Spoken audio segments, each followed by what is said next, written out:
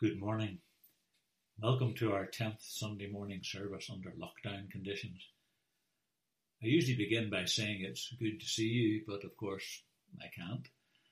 I am, however, very much aware that you, the Kirkpatrick Church family, and some visiting friends have all gathered around various screens or are listening on the phone. And so I want to say thank you for joining in our worship. We'll be singing God's praise and we'll be listening to Bible teaching. Praying together, we'll be enjoying fellowship, albeit at a distance. So I'll just have to imagine your smiling faces, I suppose.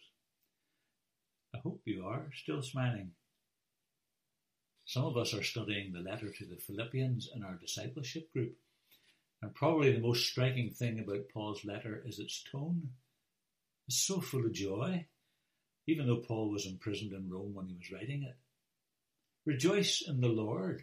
Always, he wrote. And then he says, I'm going to repeat it. Rejoice. How come? How could he be so upbeat when under the ultimate lockdown conditions? The answer is he had the joy of the Lord. That's a deep gladness in his heart that all was well between him and his God. As John MacArthur wrote, no matter what difficulty, pain, disappointment, failure, rejection, or other challenge one is facing, genuine joy remains because of that eternal well-being established by God's grace and salvation. Well, let's thank God together for the joy he gives. We're going to pray, and after we pray, we're going to rejoice together as we sing, The Joy of the Lord is My Strength. First of all, let's pray. Father God, we're so glad that we're never isolated as far as you are concerned. Your Holy Spirit is our constant companion, and amazingly there are no restrictions on us coming close to you in the name of Jesus our Lord. You've been well described in your word as the God of all comfort, so it's to you we turn now with thankfulness for this priceless privilege of calling you our Father. Your Son, Jesus Christ, our Saviour, has made this possible by his sacrificial death and glorious resurrection. And so we praise and adore him for his perfect love that rids us of our fear. We do confess that we haven't consistently honoured our Lord Jesus in our thoughts, or even by our words or deeds this past week. Forgive us, we pray, and by your Spirit mould us into the sort of followers and worshippers that bring you joy. It's our heartfelt wish that you'll take pleasure in our worship this morning. We pray all these things in Jesus' name. Amen. Hi, boys and girls. We have a very special guest with us this morning. Look out for Keith Fitt. He's going to include a shout out to winners from Leanne's Song Challenge a few weeks ago. You may also remember that Louise set you a challenge 2 weeks ago to write a psalm. Now, if you haven't already had a chance to do so, have a go at writing a psalm of your own. There's a worksheet you can use in Church Suite, and once you've finished, simply send it in to Louise or to Claire, and we'll see if we can use some of those psalms you've written in some of our City of Love gatherings going forward. Now, after Keith Fitt has finished with us, we're going to sing an enthusiastic and energetic song. So let's see if you can keep up with the actions. It's called Shine from the Inside Out. I know you know that one well. And then after that, Fiona will come and read today's Bible passage to us. So stand by for Keith Fitt.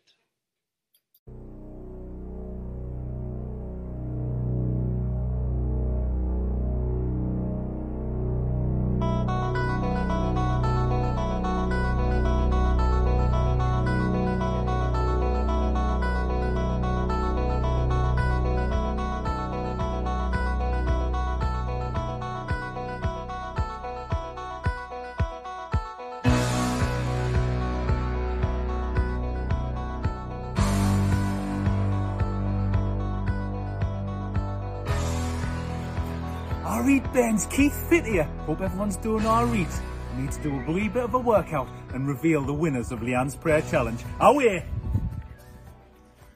Alright, Ben's. I'm gonna do some keepy uppies. Now, I've been doing keepy uppies for 20 years, so now what I'm talking about.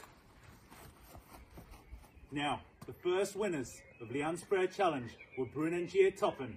Well done, wee bairns. Look at this.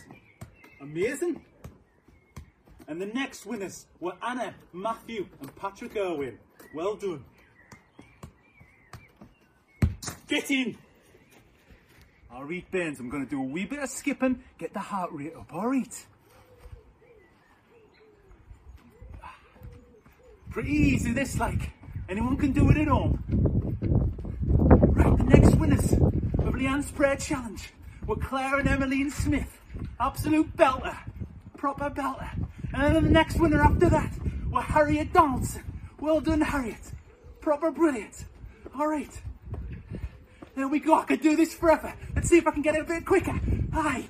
Oh, fantastic. Oh dear. Alright. Champion. Oh, didn't see you there, Bairns. Just checking out my guns. Now I'm going to do a wee bit of weightlifting and I've got a little helper to come along. Alright, Ben. Oh, check it out. Oh, my guns are being pumped today. Right, the next winners are Alfie and Lydia Scott. Well done, Bairns. And then also Ben, Caleb and Noel Maguire. Oh, get your reps in. Champion. Away, Bairns. Final workout of the day. I'm pretty knackered right now. I'm going to do some press-ups. Are you ready?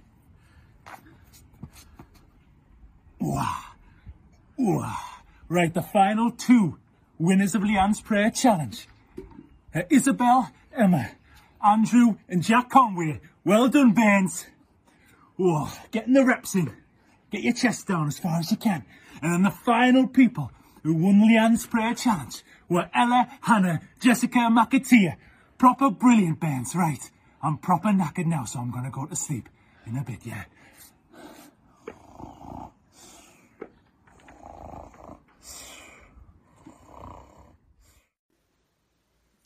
This morning's reading is from Romans chapter 10, verse 1, and then verses 12 to 15.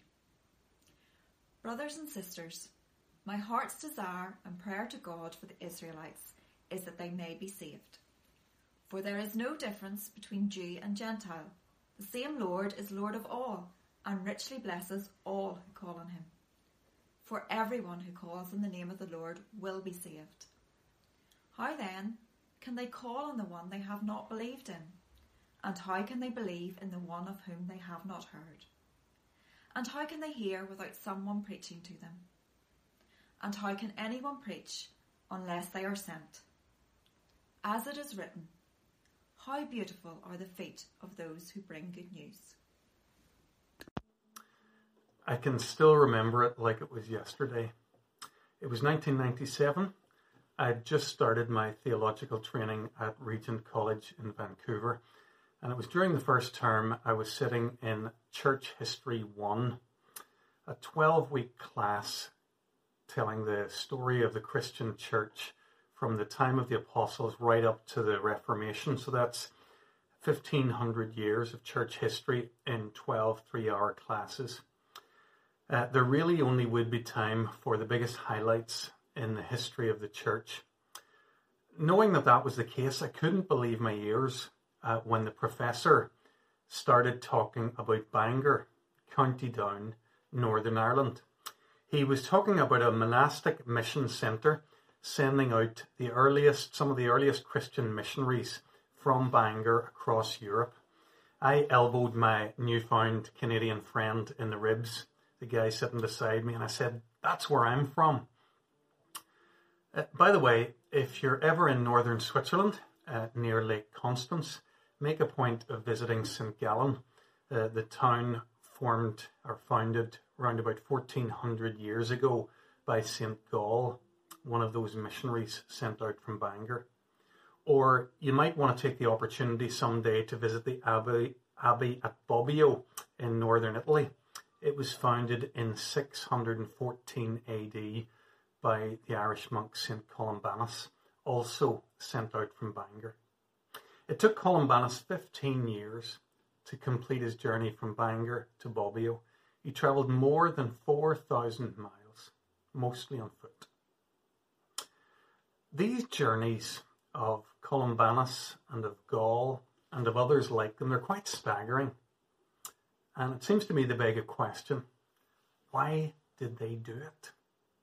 Why did they leave home and travel all over their known world? What was it in their sense of their identity that made them do these things? These Irish monks and countless Christians before them and since have made journeys of this nature because they've understood their God-given identity. They knew that followers of Jesus Christ are people who send and are sent. That's what we're going to think about this morning in this next installment of our Recommissioned series. We're people who send and are sent. I want us to notice a couple of things in God's Word this morning. First of all, that we're people of ascending God, and that therefore we must be ascending church. So let's think first of all about our sending God. If you read the Bible, you'll soon see that there's a lot of sending going on. All kinds of people and things sent to all kinds of places for all kinds of reasons. But whenever we focus on the many occasions when God is the one doing the sending, we see that he mostly sends for a couple of reasons: to speak and to save. When does God send to save? What are you talking about, Christoph? Well, there's Joseph, for a start, sold by his brothers into slavery in Egypt. When Joseph meets his brothers many years later as a grown man in Egypt, he looks back on his trafficking into Egypt and he says to his brothers, "Do not be angry with yourselves for selling me here, because it was to save lives that God sent me here ahead of you." 3 times in Genesis 45, Joseph insists that even the sinful actions of his brothers are used by God to send him to Egypt. He's been sent so that he can save. Then, 400 years later, God sends Moses. The same God who sent Joseph down into Egypt now sends Moses to bring his people up out of Egypt. Joseph saved his people from death by famine, and Moses saves them from death by genocide. You might remember that moment when God sent Moses, commissioned him for his work. It's made famous by the burning bush. It's recorded for us in Exodus 3. 5 times in 6 verses, God makes clear to Moses that he's sending him to Egypt to deliver his people from Pharaoh. Moses is sent by God. He's God's representative. Whatever Moses achieves, God has done. Moses is sent so that God can save. If you wanted, you could trace this theme of God sending to save right through the Bible and see how God sent many people many times to save his people. Of course, like all important biblical themes, this one finds its fulfillment in Jesus Christ. No one has ever been sent with so clear a mission to save as Jesus. His name even means God saves. God sends so that he can save. Not everyone, though, sent from God was sent to save. Some were sent to speak. Even for those folks who were sent to speak, quite often the message that they were sent to share was a message of salvation, either calling people back to the God who could save them, or speaking to them of the future Jesus who was to come, the ultimate Savior. The folks that God sent to speak are often referred to as prophets. So Moses was the first of the great prophets. You might be familiar with some of the other names. There's Isaiah, there's Jeremiah. There's a famous passage in Isaiah's prophecy, chapter 6, where God asks, "Whom shall I send, and who will go for us?" Isaiah responds by saying, "Here am I, send me." He does so only after he's confessed his own sinfulness and God's purified his lips. For another of the major prophets, Jeremiah, it's his youth, his youthfulness, that threatens to disqualify him from answering God's call. But again, God overcomes the obstacle and tells him, do not say, I'm only a child.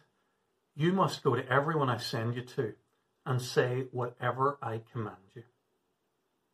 When we look at these sending passages where God sends his prophets, we see that nobody's too sinful to be sent and nobody's too young. We've seen then with this whistle-stop tour of the Bible that our God is a sending God. We've seen that at Kirkpatrick Memorial over these years. Early in my time, God sent Rachel Aiken, then young, to work for Christians in Sport in Oxford before bringing her home to continue the same work here in Northern Ireland. Catherine Reaney continues to work with Christians in Sport in England. Do you remember how God sent David and Pam McCullough to Malawi to work with Scripture Union there before bringing them back to Ireland to work in parish ministry in Kilkeel? He sent Stephen and Laura Coulter to work in Nepal. He sent Mark and Caroline Welsh to Central Asia, and he sent Monty and Gwen to work with students across Europe.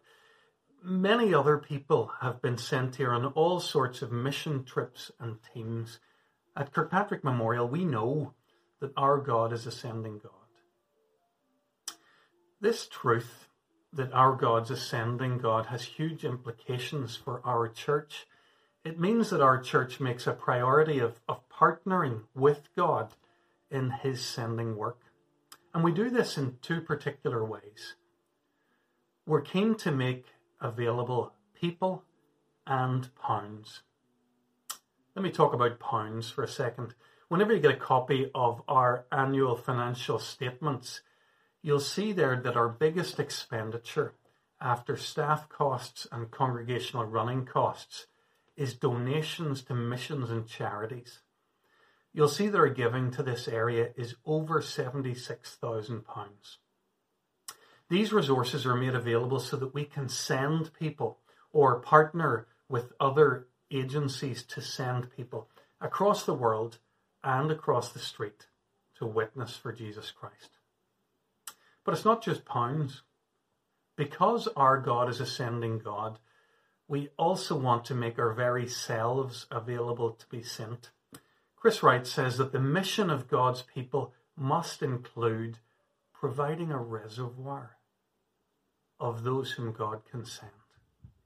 To belong to God's people, therefore, at the very least, includes the availability to be sent. I wonder, is there anybody listening to me just now with a growing sense that God may want them to serve somewhere with the message of the gospel? We've been thinking about what it means to have a sending God. In a moment, we're going to come back and think some more about what it means to be a sending church.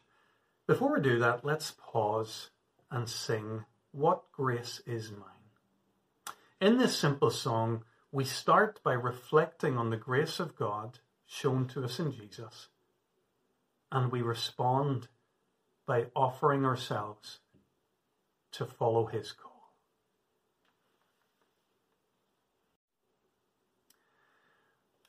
We're talking this morning about our identity as the people of God.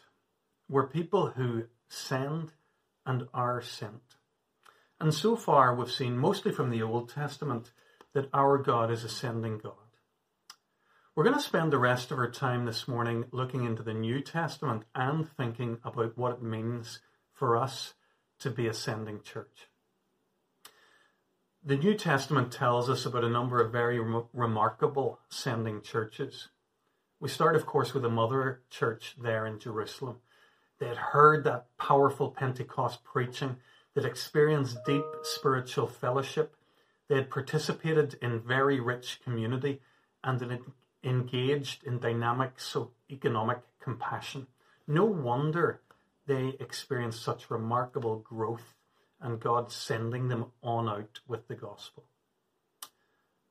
But Jerusalem didn't remain the only centre for the spread of the church. Antioch, 300 miles north of Jerusalem, soon became a hub for a mission in the north and in the west. The church there was well placed to be a sending church. It was ethnically mixed. It was well taught by Paul and Barnabas. It was well led by people obviously open to God's Spirit. It was these factors that made Antioch such a wonderful sending church. And then the church in Philippi, it became a foothold for the gospel in Europe. The mission support centre there supported Paul's missionary work further south and around the Aegean Sea. These churches and many others mentioned in the New Testament were all sending churches. Let's take a quick look at that passage which Fiona read for us a moment ago. In Romans 10, Paul's been saying how the gospel is for everyone, Jew and non-Jew alike. In verse 13, he's quoted the prophet Joel. Everyone who calls in the name of the Lord will be saved. And then he asks the question that every Christian in all times and all places needs to take to heart. How then can they call on the one they have not believed in?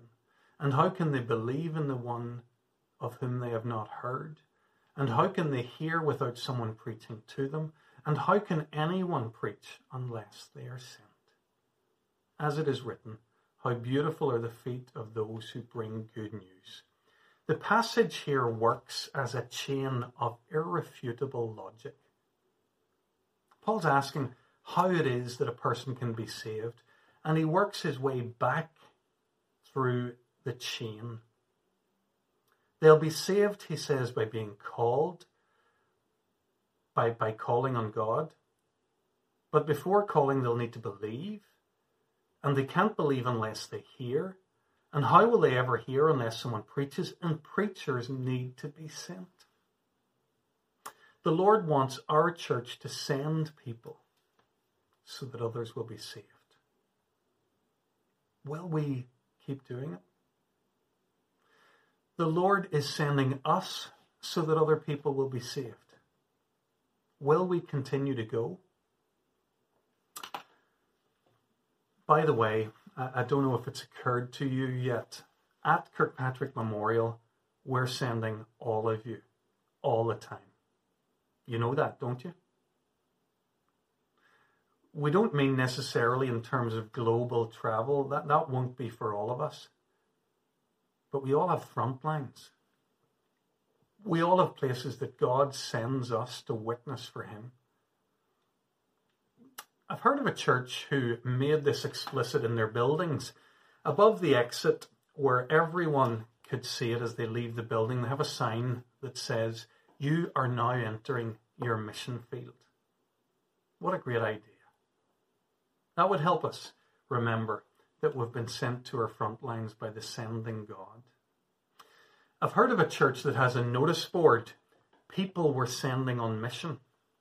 Up there are photos of their overseas workers and those who work for mission agencies, but there's also something else. There's a mirror. When members of that church family look at their missionary board, they see themselves. And so they're reminded that as well as being senders of other people, they are really a people who is being sent. Let me close with a story. Church history tells of wonderful sending churches, and we've already thought about those monks heading out from Bangor across Europe in 600 AD.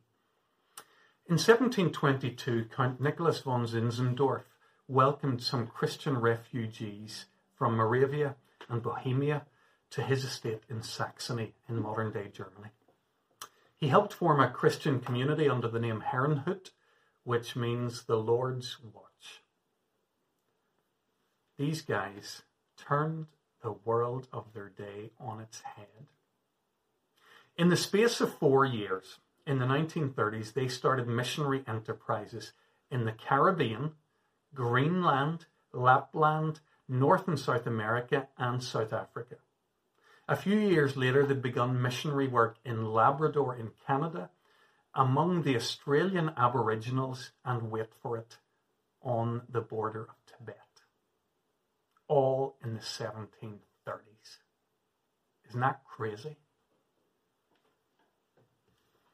Again, that begs the question, what was it about this community that made it so committed to proclaiming the gospel of Christ?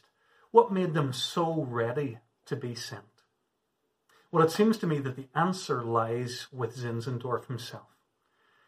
As a young man of 19, he was sent to visit all the capital cities of Europe in order to complete his education. And one day, he found himself in Dusseldorf's art gallery.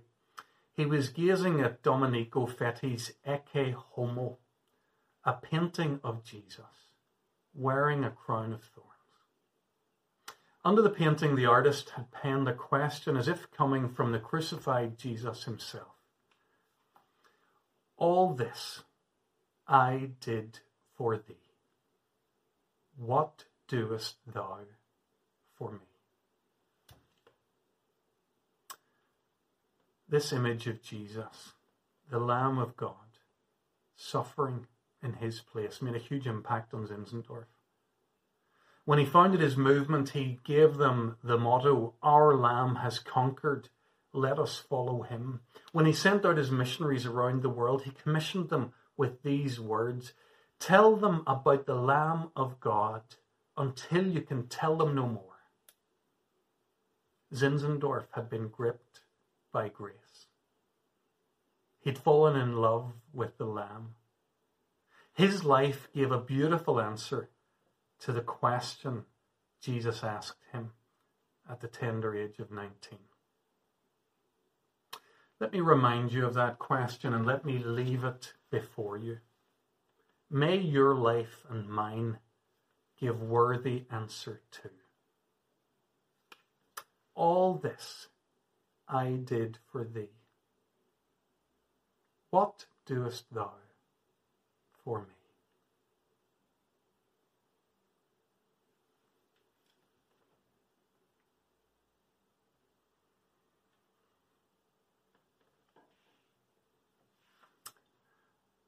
I've chosen a hymn just now focusing on this call to respond to ascending God. It's called Facing a Task Unfinished. It was written in the 1930s by Frank Houghton, the then Bishop of East Sichuan in China. He was also the director of China Inland Mission, the modern-day Overseas Missionary Fellowship. His missional hymn was first sung at mission prayer meetings, but it soon inspired over 200 missionaries to go and to face that task unfinished in China. God used the work of those missionaries, along with others, to grow the Chinese church from 1 million back then in the 1930s to over 100 million today. Keith Getty recently wrote a new chorus for this hymn and relaunched the song a few years ago. It's exciting to think that there are millions of Christians in China who can sing this song today, along with the descendants of those in the West who responded back then to the call of ascending God. This is a moment in our service when we bring people and events that cause us so much concern and place them in the hands of our loving God. As ever, although I have the privilege of leading our prayers, it's important that you join in and you make your own individual requests as well. I'll pause briefly during the prayer to allow some space to do that. Let's all pray now. Father God, thank you for the trust you've placed in us to spread the good news of salvation through faith in Jesus Christ.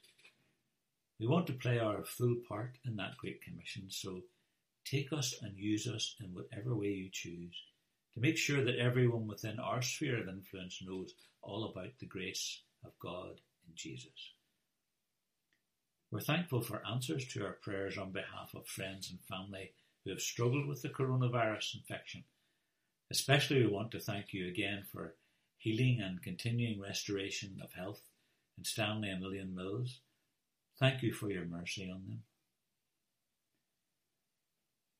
We're conscious of the stress and anxieties caused by the present lockdown restrictions. For families with loved ones isolated in care homes, we pray especially. May their feelings of helplessness give way to increased trust in your constant love. For employees and employers facing an uncertain future, we pray that your peace and presence will give them renewed hope and trust in your continuing care for them.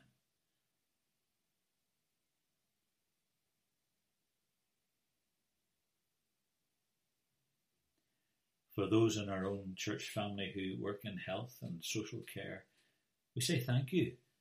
We pray for their continuing good health.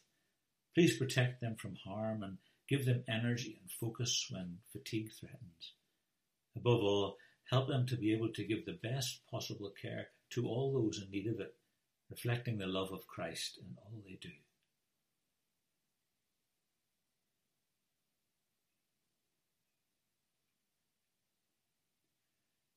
For our government ministers and health trust managers who have to make crucial decisions regarding the future strategies for progress out of lockdown, we ask for real wisdom.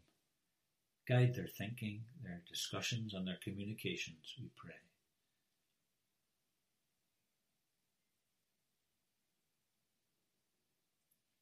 And finally, Father, we would be remiss not to look further afield and bring to you the plight of refugees worldwide. In South Sudan and the Yemen, Syrians under bombardment, Rohingyans fleeing ethnic cleansing. Father, have mercy and bring an end to violence and the suffering blighting their lives.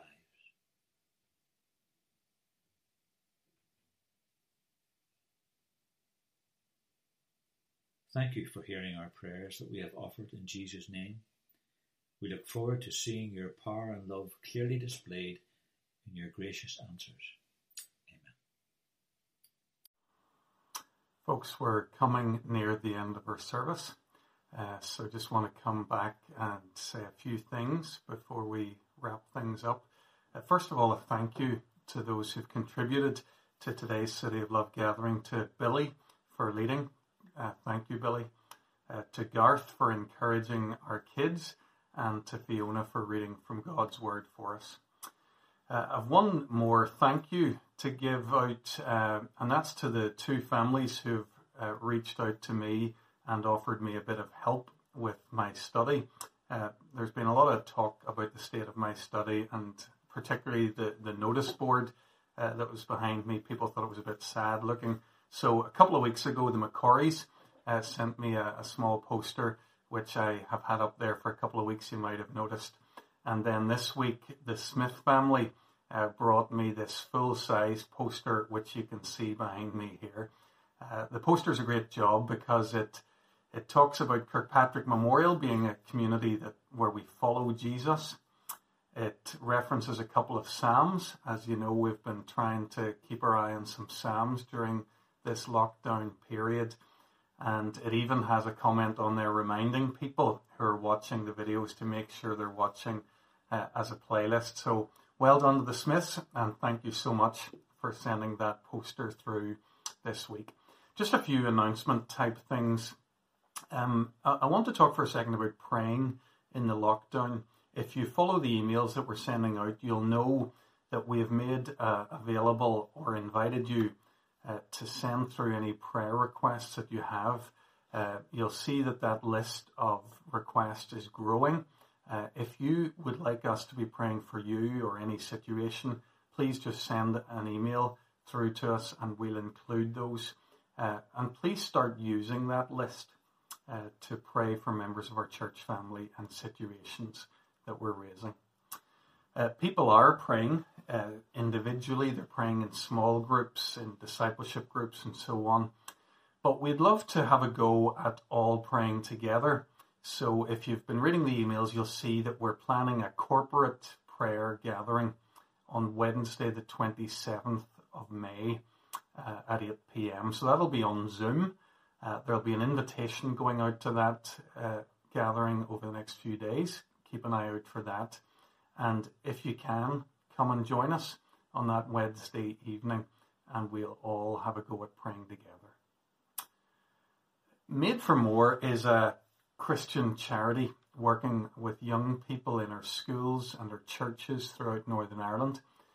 They'd like over the next 6 months to try and respond to the massive mental health problems that there are in our teenage community, especially as young people come back out of lockdown.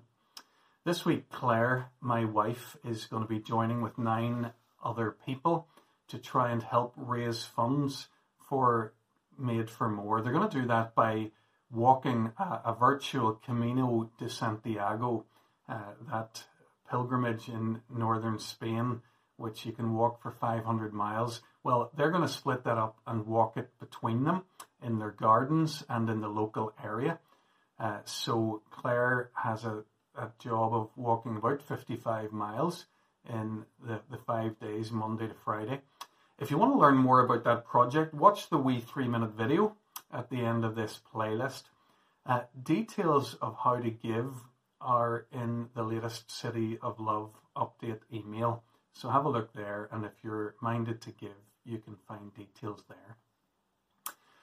Don't forget to encourage your children to contribute to the Sunday School's Banner of Hope that they're working on. We want to see a banner giving hope to the people of Ballyhackamore on the rails of our church very soon. And finally, if you want to contribute to Postcards from Home in the next week, then please make sure your postcards, your photographs are with Claire by 12 noon on Friday to allow some time for editing. Thank you. As we come to the end of this week's gathering, we've said here today that we're people who send and are sent with the great news of the gospel of Jesus Christ, sent to invite others to come and find their place in the kingdom of our beautiful King. Let's close by singing a song that's really a prayer for the kingdom to come. Build your kingdom here. As we close our service, I want to leave you with some verses from another of Paul's letters, this time to the Roman believers. He said this: I am convinced that neither death nor life, neither angels or demons, neither the present or the future, nor any powers, neither height nor depth, nor anything else in all creation will be able to separate us from the love of God that is in Christ Jesus our Lord.